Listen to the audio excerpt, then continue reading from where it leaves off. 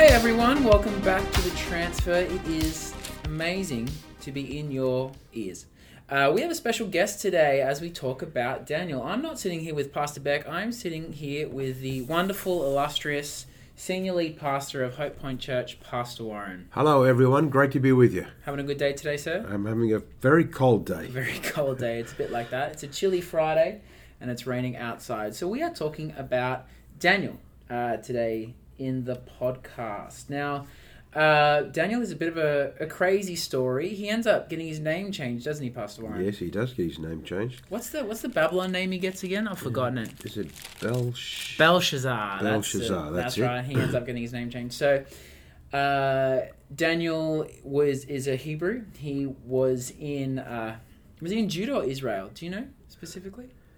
That's a good question. He was in one part of Israel, and when they were taken captive. And he ends up going from Israel, or from parts of Israel, to Babylon. Yep. Where he is seen as one of the bright sparks, one of the educated Israelites. Is that right, sir? Yes, he was very bright, along with his three friends. So what these Babylonians did, they thought, you're smart, you're talented. We are going to learn you we're going to teach you the Babylon way to live. And they give him a name change. They try to change his identity and who he is. And he decided he wasn't going to be changed. He made up his mind not to defile himself or become like a Babylonian, because he had a heart after God, but he greatly respected and honoured those who were ruling over him. Yeah. It's the something that always comes up to me about the Daniel story is that he's this Israelite walking into the most powerful nation in the time, I imagine. Yeah. Taking everyone captive, owns half the world, and then he goes, no, I'm not going to eat your great food. I'm not going to drink your great wine. I'm not going to live your way. I'm going to live God's my way in this crazy place where there would be very few people who are living the way that.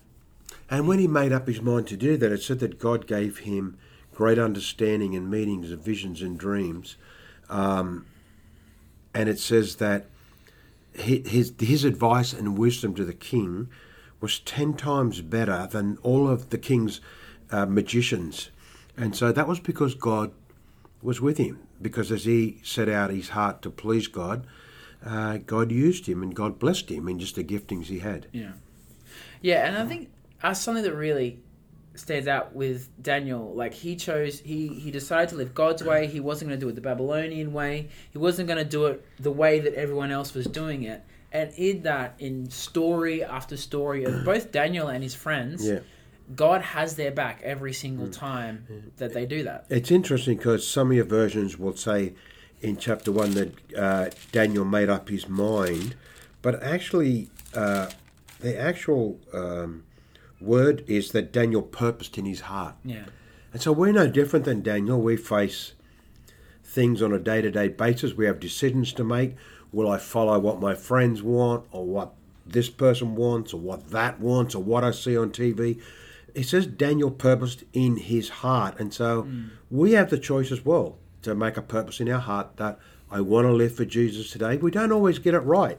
We sometimes blow it. But there's a sense of starting a day off, I want a purpose in my heart today to follow you.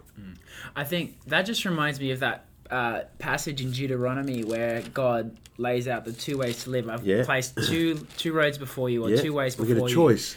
One leads to life, the other to death. And we get a choice every day. Yeah.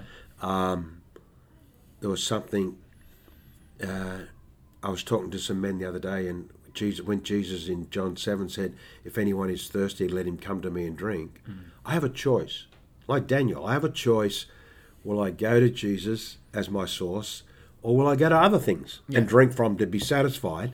And so Daniel, not that there was anything wrong with the king's food or anything else, he just purposed in his heart that he wanted to live to please God, and God blessed him for that. Is there a particular story of Daniel that you enjoy, or that speaks to you the most? When we went to Sunday school, we used to always colour in Daniel just sitting peacefully in the lion's den and patting the lion on the head. I don't know. remember coloring I don't that know one what in it's too. like, but it does say in that chapter, in chapter 6, that there was something about Daniel. He proved himself more capable than everybody else. And verse 3 of that chapter just says that Daniel had an excellent spirit was in him. And I was saying to Jared earlier that God is interested in our spirits, our souls. Caleb and Joshua said they had a different spirit than all the others who were complaining and negative. And David, after he'd sinned in Psalm 52, said, create in me a right spirit.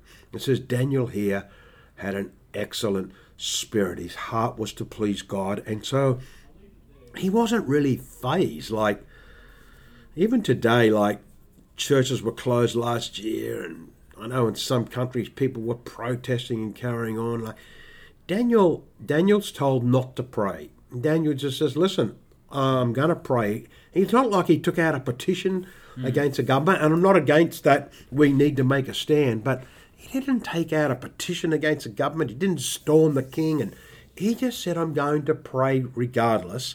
And so, as we know the story, that he was thrown into the lion's den. But it's very interesting because the king said to him when he gave the orders, because he loved Daniel, because Daniel served him well. Like, Daniel serving an ungodly king in an ungodly nation. And so you might find yourself eventually in the workplace where there's ungodly people above you, but it's how you serve them, because it says we're supposed to serve them and work as if we're working for the Lord. And the king said to him when he threw him in the lion's den, may your God, whom you worship continually, may he rescue you. And so Daniel's confidence was in the fact that his times were in God's hand. I think it's Psalm 32 or somewhere in there, David says, my times are in your hands. I'm just going to set out to please you. I'm going to pray 3 times a day. And the king recognized it. An ungodly heathen king recognized that God was with him. And so as we set our hearts to serve God, you might be ridiculed. People may laugh at you. But there will come a stage where people will respect and will see that, hey, the God whom you worship is real. And so the king said, pray that God would be with you. And matter of fact, says the king couldn't sleep all night until he woke up the next morning and said to Daniel, was your God whom you worship continually, again he puts it in, was he able to rescue you? And Daniel goes, long live the king. Yes, he was. And so it says not a scratch was found on him.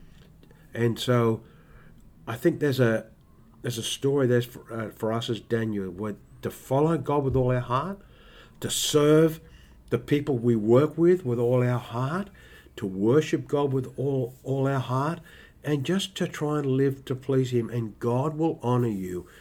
God will rescue you. God will bless you just for having a heart after him. Beautiful. All right, well, happy to leave it there. Yep. Fantastic. I think one thing I just would throw on there is I love the way that Daniel chooses to serve God, and then he leaves all the consequences to him. Yeah, good one. And that's what stands out to me in that story. But thanks for listening, guys. We'll see you next week. Cheers.